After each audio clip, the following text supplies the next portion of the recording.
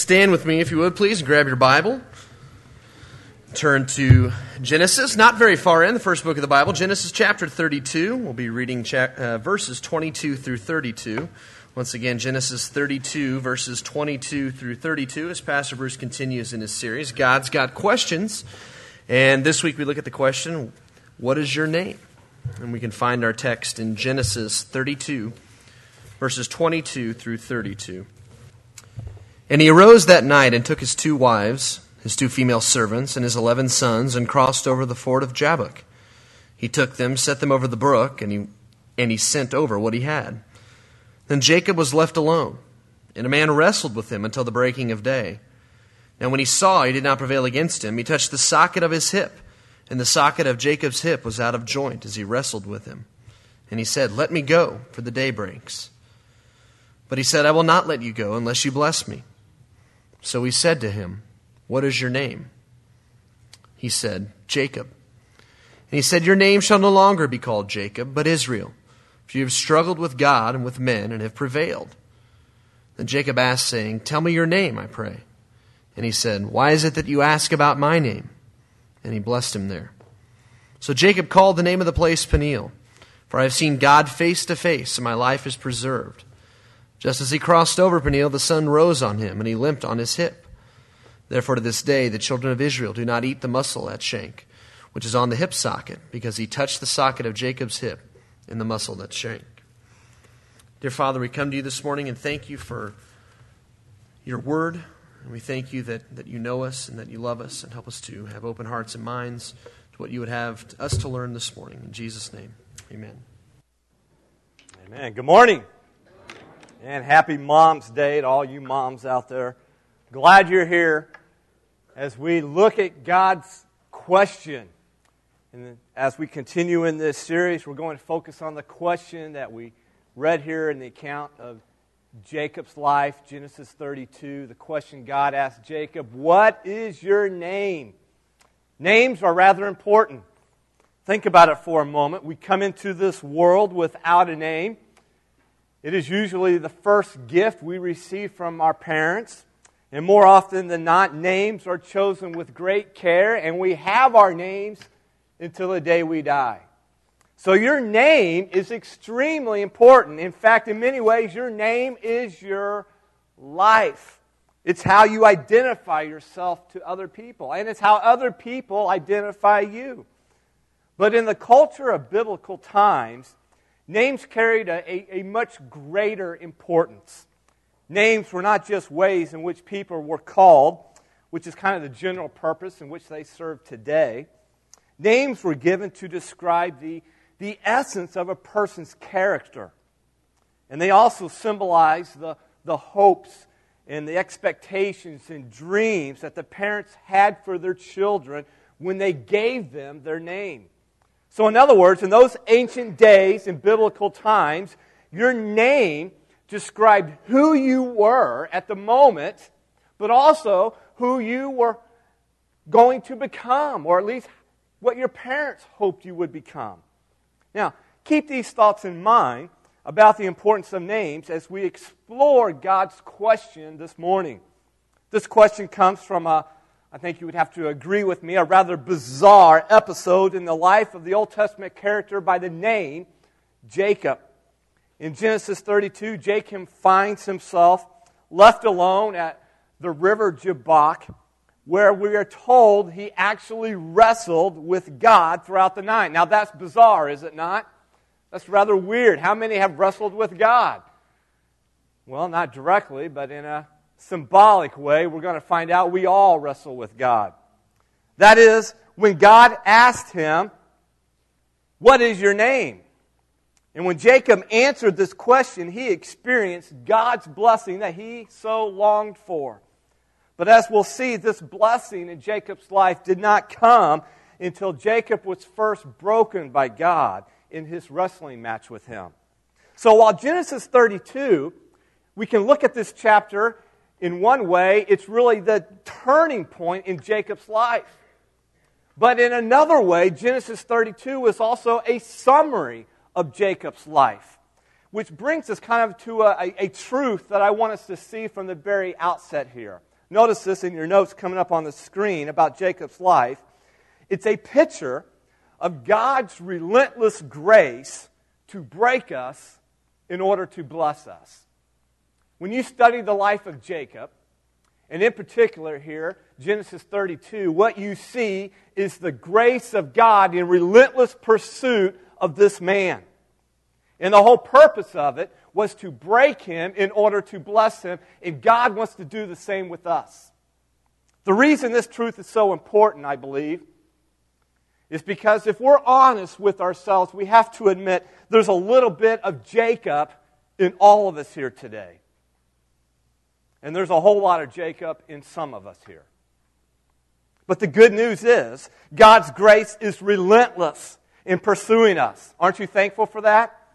Why? Because God is in the business of radically changing people's lives for His glory. God loves, and I love this actually, I love this fact about our God, that He loves to take people who are messed up in their sin, if you will, and in their selfishness, and give them a new identity, to give them a new life through their faith in Jesus Christ. This is what we call the transforming power of the gospel. The gospel is more than just the promise of eternal life. And while we're thankful that when we receive Christ, when we know Him, we have the hope that we will spend eternity with God in His heaven forever and ever. That's a glorious promise. That's a glorious truth. But the gospel is so much more than that. The gospel is also the power of a changed life here on this earth. But this blessing of a changed life is preceded, as we're going to see, by brokenness, which is why so many of us run from it. We don't want to experience the brokenness. And that's why I say there's a little bit of Jacob in all of us, and there's a whole lot of Jacob in some of us. We all can identify with this guy named Jacob. But I hope we can all identify with the relentless grace of God as He pursues us to bless us. But in order to be blessed, we have to be broken.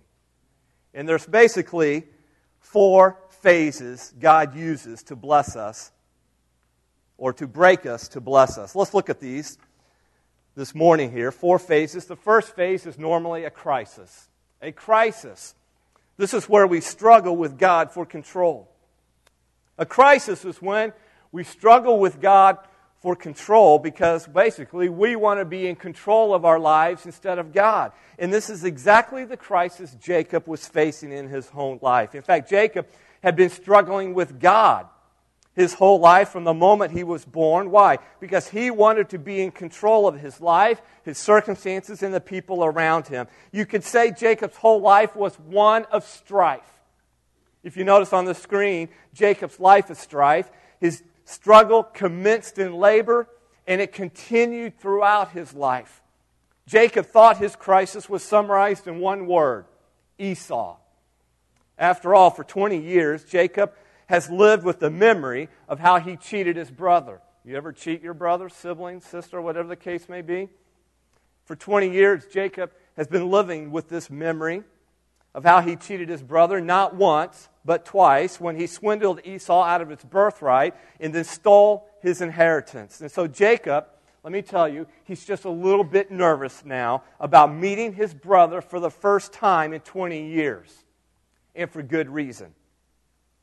Several days earlier, Jacob had sent messengers to meet Esau with a message of peace. But when the messengers returned and told Jacob that Esau was coming with 400 men, we're told in verse 6 of Genesis 32 that Jacob was greatly afraid and distressed over this. He's a scared man. He is scared to death all alone by the river Jabbok. He's been running from his problems all his life, and now the unfinished business of his past is about to catch up to him. Now, I think most of us here, we understand and we know all about unfinished business. It could be a broken relationship in the past. It could be a broken promise of the past. It could be a hateful word or a hurtful deed in the past.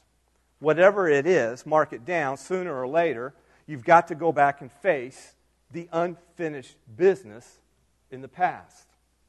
You've got to go back and face your past. You've got to go back and face the people you hurt and come clean about your mistakes.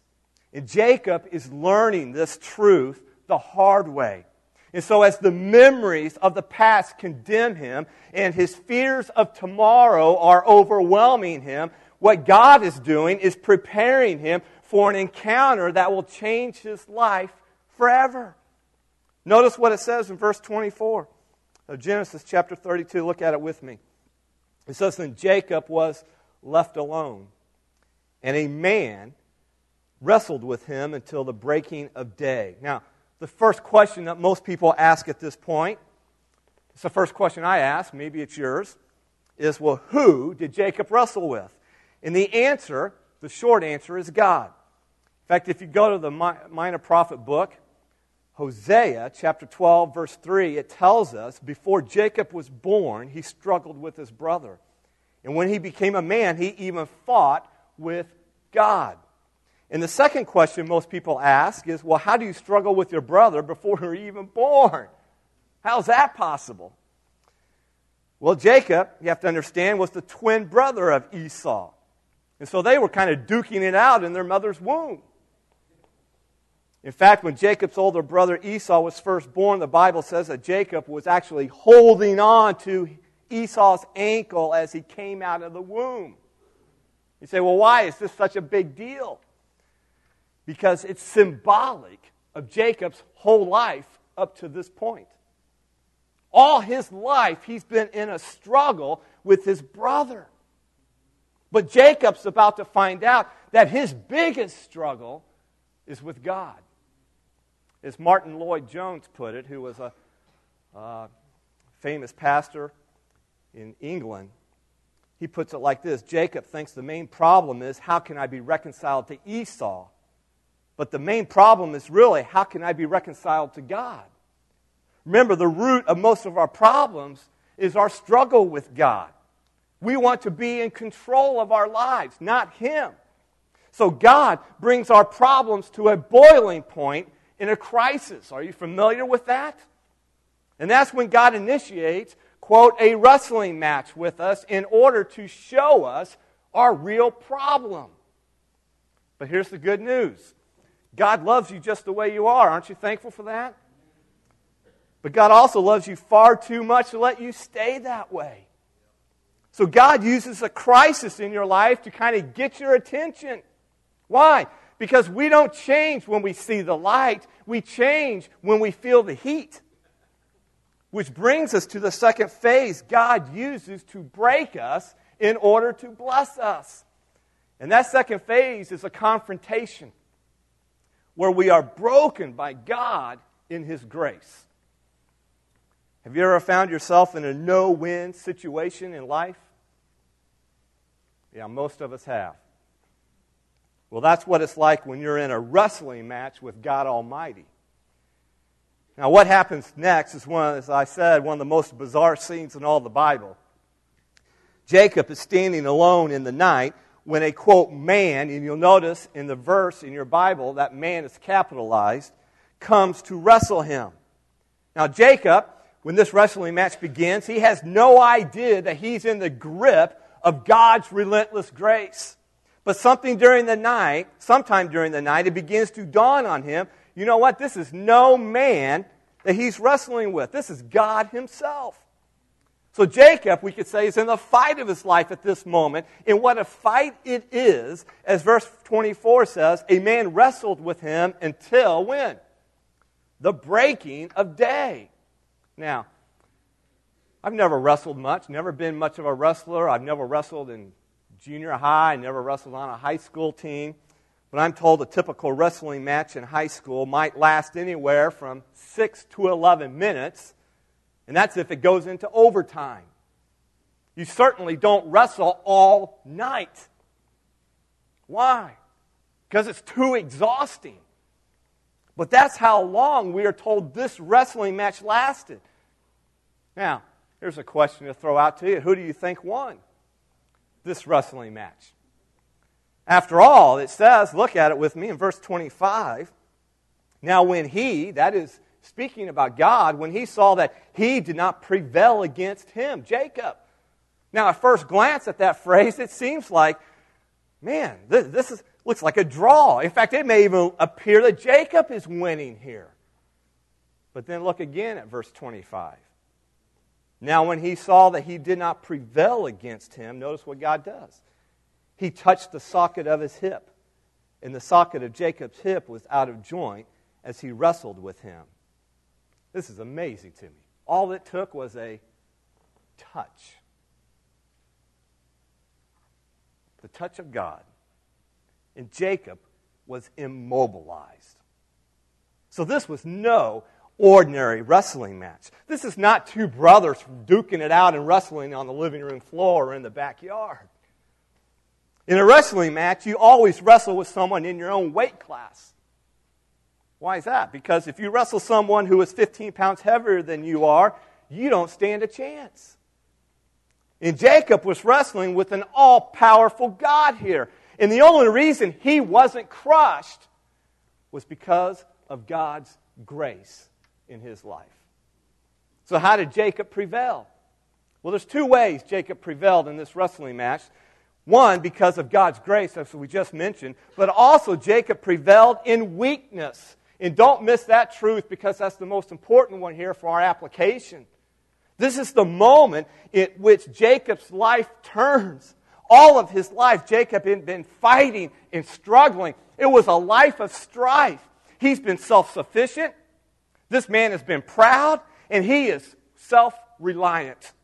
He's been the one struggling for control all of his life, doing everything that he could to get the blessing that he longed for, either by fair means or by foul means. He did whatever it took. And all night he did the same thing. He wrestled with God, and he tried to get this blessing from God in his own strength. But now God had crippled him. He had crippled Jacob's self-sufficiency, basically. And for the first time in his life, all Jacob could do was hold on to God in his brokenness, clinging to the one who touched him. Whoa, blow me away. So what should we take away from this? I mean, that's nice for Jacob, but what in the world does that mean for me? What application does that have for me today? Well, notice this on the screen coming up on your notes. Here's what we should take away from God's crippling grace in Jacob's life. It's this truth right here. God must on occasion cripple us of our self-dependence so he can bless us. And when he does, folks, listen to me, our only hope is to cling to God in brokenness. What's the objective in wrestling? How many have wrestled before on a team? Some, yeah, all right. How many have just wrestled with your brother in the backyard? All right. How many have wrestled with your sister? That's a bad question. All right, y'all, most of us understand wrestling. How many have seen wrestling? I'm talking real wrestling, not WWE wrestling. Listen, the objective in wrestling is to pin the guy to the mat. It's to knock him down, it's to lay him flat, and it's to get control over him until he cries, "Uncle, you win." Or until they, slap that mat. Remember, the turning point in this wrestling match came when God touched Jacob on his hip, and suddenly he was weakened and he was immobilized. And that's when Jacob, get this, he stopped wrestling with God and he started clinging to God. And folks, listen to me, there's a big difference between wrestling with God and clinging to God. To wrestle is to fight for control, is to fight for dominance over your opponent. But to cling is to hold on in brokenness and in desperation, is to cry out to God, "Uncle, you win, I give." And in a sense, that's what Jacob is doing when he cries out to God in his brokenness, "I will not let you go unless you bless me." As A.W. Tozer once wrote, "It is doubtful whether God can bless a man greatly until he has hurt him deeply." So let me ask you, are you in a wrestling match with God at this point in your life? If you are, can I encourage you to stop wrestling and start clinging? Welcome God's crippling grace in your life, because it means God wants to break you in order to bless you. And the sooner that you give up control of your life over to God, the sooner you can start clinging to God in brokenness and be blessed by God. But there's still one more phase God uses before we are blessed by Him, and that is a confession. Number 3. In this phase, this is where we admit to God we are the problem. This is where we stop blaming our past, we stop blaming people, and instead we admit to God and to ourselves, I am the problem here.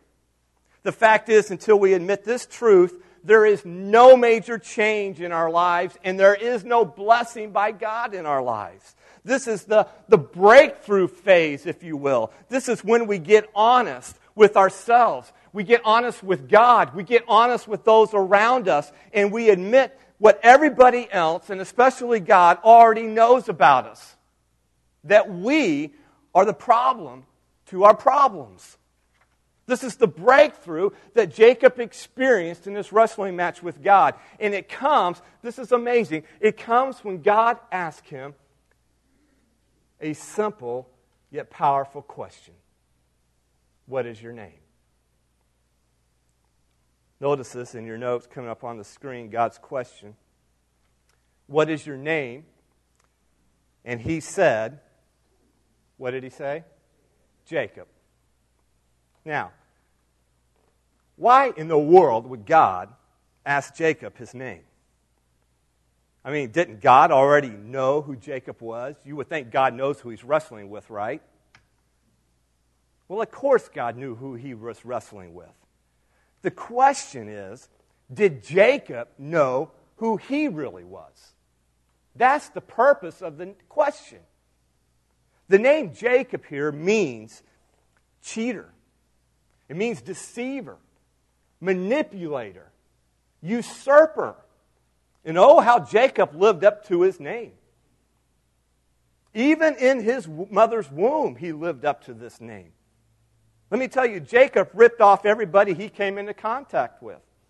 He lied to his dad, who was going blind. He cheated his brother out of his rightful inheritance. He used his father-in-law. He used his wife, and later his other wives. Jacob was the kind of person that could enter a revolving door behind you and still come out ahead of you.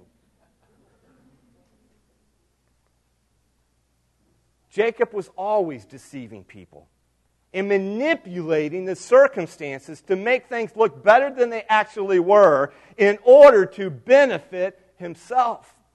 And so when God asks, what is your name? What God is really asking here is, Jacob, are you ready to admit who you really are? Are you ready to confess the deep truth about yourself? God wanted to know if Jacob was ready to quote, own up to who he really was once and for all in his life. And so when Jacob answers to God, my name is Jacob, let me tell you, it was monumental in his life.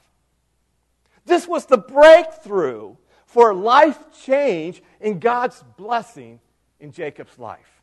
Now let me just clarify then, in your notes coming up on the screen, the significance of Jacob's confession for us. Because here's what Jacob's doing when he confesses, I'm Jacob. He acknowledged who he was and what he had become. In essence, he was honest with himself and with God for the first time in his life. Ravi Zacharias, I'm sure many of you have heard of him. He's a speaker and author, has written several books. He explains the significance of Jacob's confession this way in a book he wrote, Can Man Live Without God? Listen to what he says, and I'm quoting his words. He says, think of all that God could have said by way of reprimand. Instead, he merely asks for Jacob's name. God's purpose in raising this question contains a lesson for all of us too. too profound to ignore. In asking for the blessing from God, Jacob was compelled by God's question to relive the last time he was asked for a blessing, the one he had stolen from his brother. The last time Jacob was asked for his name, the question had come from his earthly father. Jacob had lied on that occasion and said, "I am Esau," and stole the blessing. Now he found himself, after many wasted years of running through life, looking over his shoulder before an all-knowing, all-seeing Heavenly Father, once more seeking a blessing. Jacob fully understood the reason and the indictment behind God's question, and he answered, "My name is Jacob." "You have spoken the truth," God said, "and you know very well what your name signifies.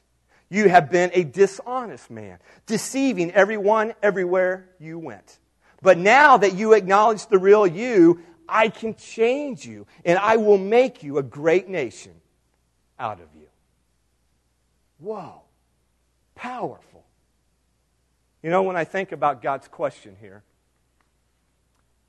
what is your name? Every time I read this story in Genesis 32 and I come across this question, I can't help but wonder, what would my name be if I was named after my greatest character flaw? Hi, my name is Greedy. What would your name be? Would it be bitter? Would it be angry? Uncontrollable temper? Jealousy? Hi, my name is Lustful.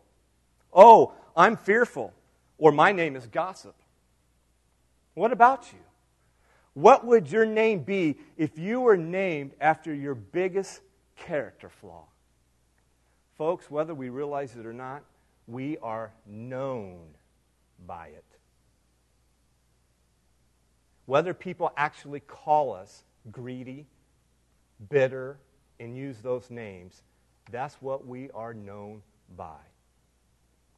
To others, but most of all, is what we're known to God. God knows who we are. Here's the point. We will never experience life change until we honestly admit we are the problem to ourselves and then to God. And one of the most humbling things to do is admit that. Is to say, this is who I am. I am a blank, and you fill in the blank. I'm a worrier.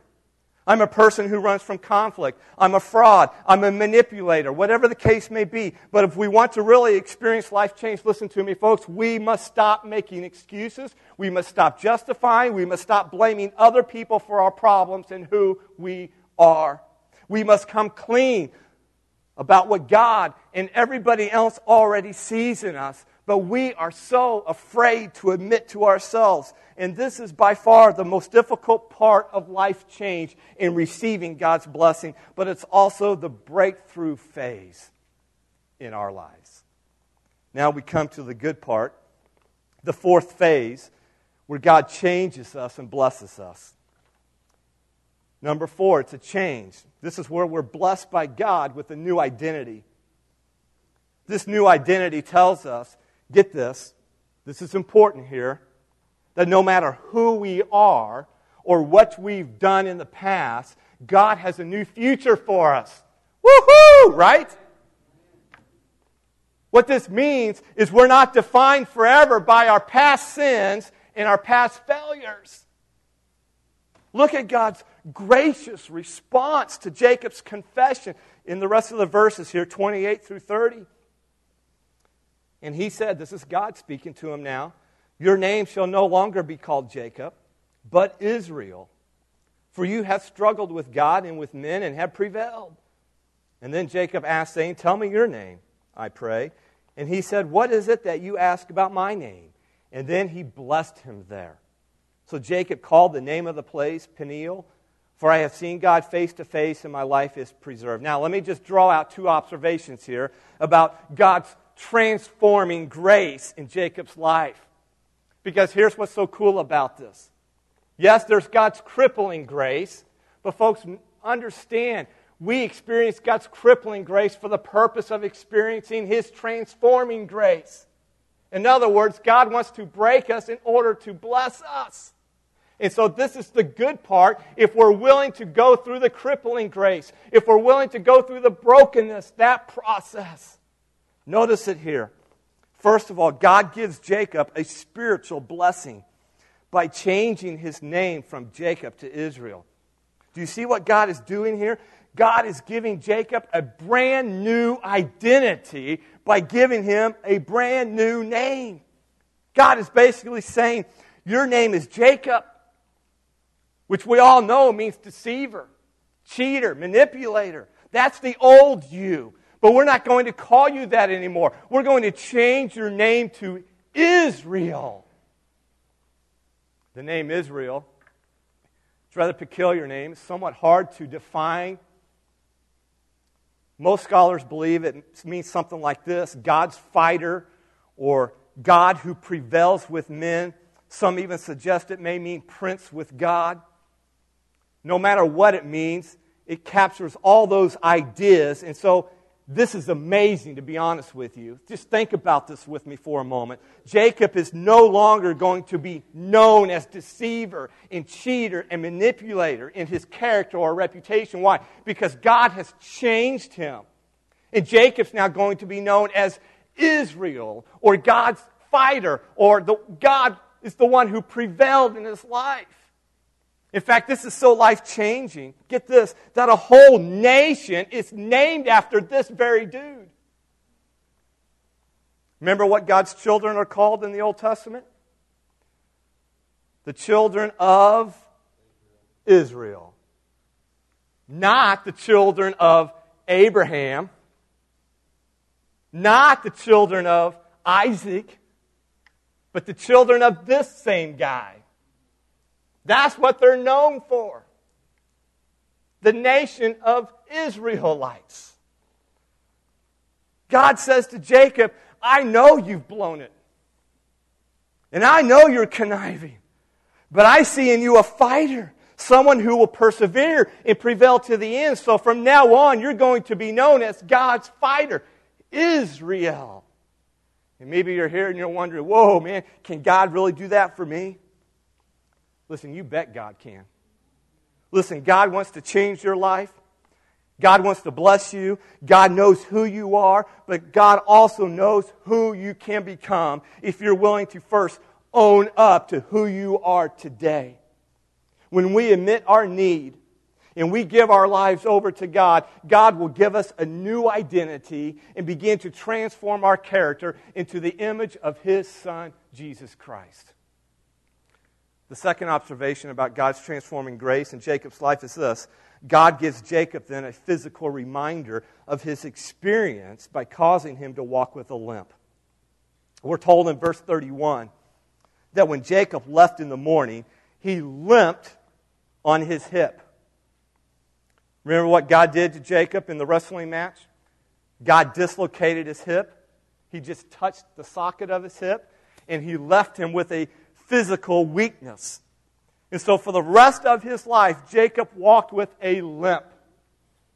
He would never walk the same again, as a reminder of what took place that night beside the river of Jabbok. You say, well, what's the big deal about that? Why would God do that? What's the significance of Jacob's limp? Well, there's two things here. They're not in your notes. If you want to jot it down, it's fine.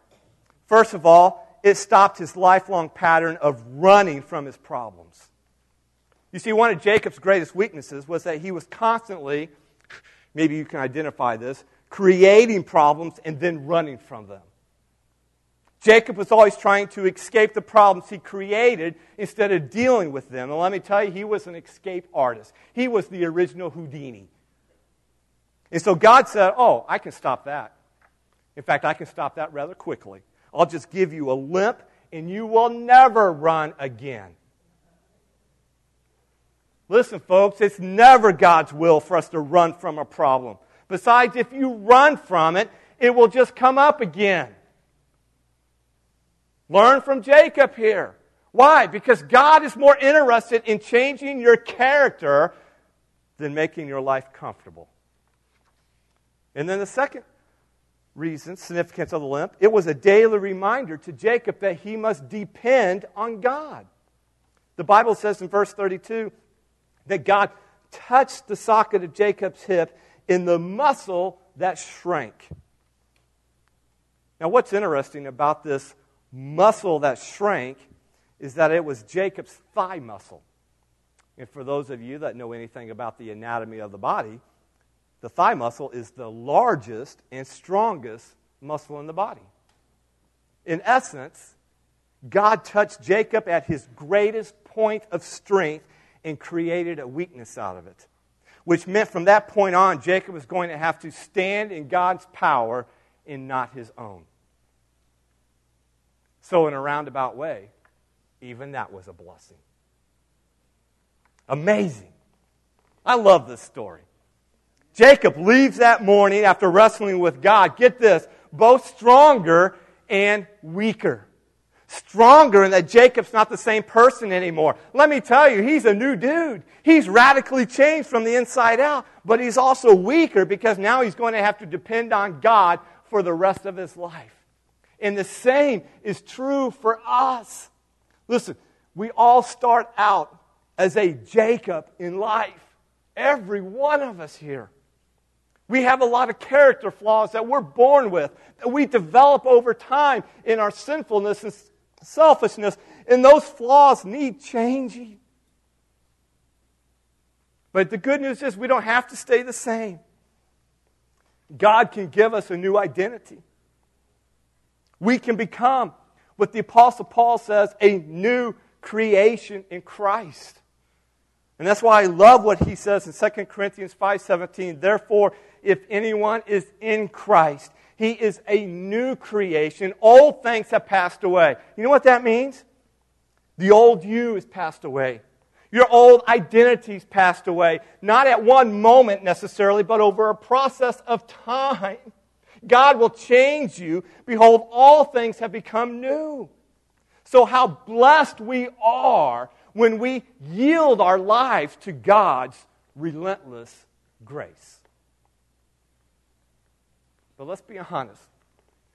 If you're like me, and I'm like you, so many of us, we are like Jacob here. We struggle with God for control. And so what do? We live our own lives, and we make our own plans, and we do our own thing. And at the end of the day, we realize, you know what? I'm not really getting ahead in life. I'm not truly succeeding. And that's when we find ourselves in a wrestling match with God, where He lays His hands on us and He breaks us to bless us. And all of a sudden, we have this appalling sense within us for the first time of our own weakness and our need for God. Listen, perhaps you're here this morning and God may be wrestling with you this very day. And He's asking you the same question He asked Jacob. What is your name? What is your name? God's question here invites us to face up to who we are. This is seldom easy, and it takes radical self-honesty. But folks, let me tell you, it is the breakthrough to life change and God's blessing. Will you answer God's question? Yes, it's personal.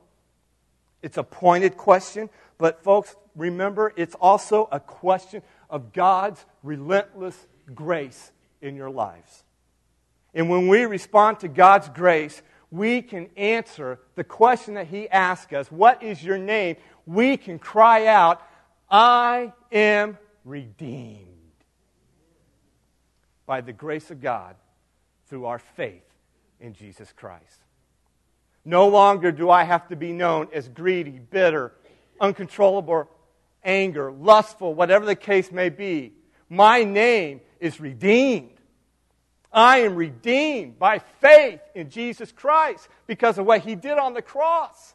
He died for my sins so that all things could be passed away and all things could become new in my life. I want to close with a video that kind of pictures the reality of this. What is your name? That through Christ, it can be I'm redeemed.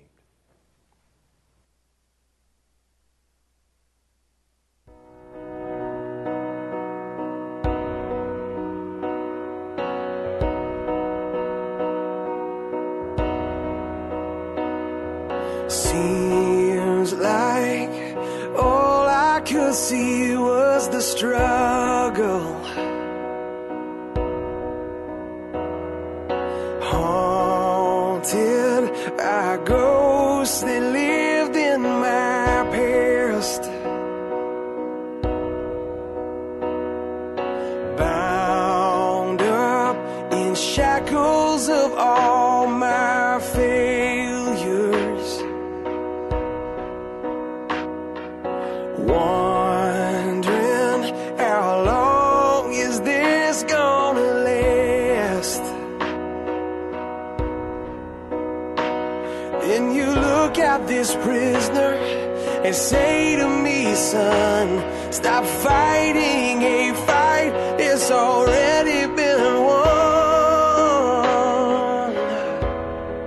And I am redeemed. You set me free. So I'll shake off these heavy chains and wipe away every stain. That I'm not who I used to be. I am redeemed. I'm redeemed. All my life I have been called unworthy,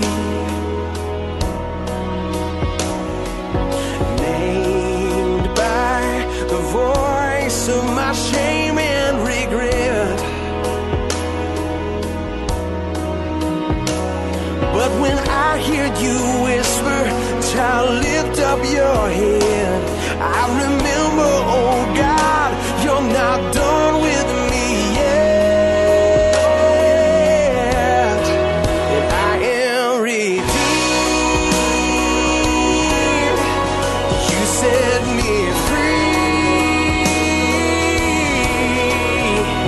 So I'll shake off these heavy chains and wipe away every stain.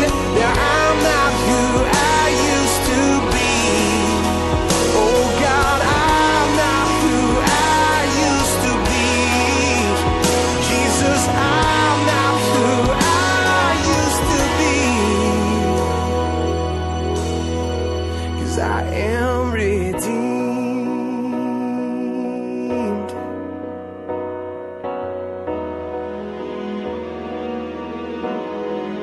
Thank God, redeemed.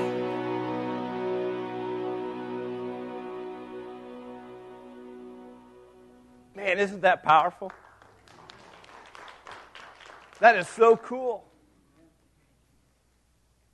That can be you. That's the power of God's relentless grace in our lives when we yield to it. And we run to the cross and we run to Jesus. And we cry out in our brokenness, I need you. I don't want to be the old me. I want to be who you want me to be. I want to be redeemed. Listen, that can be you this morning with your heads bowed.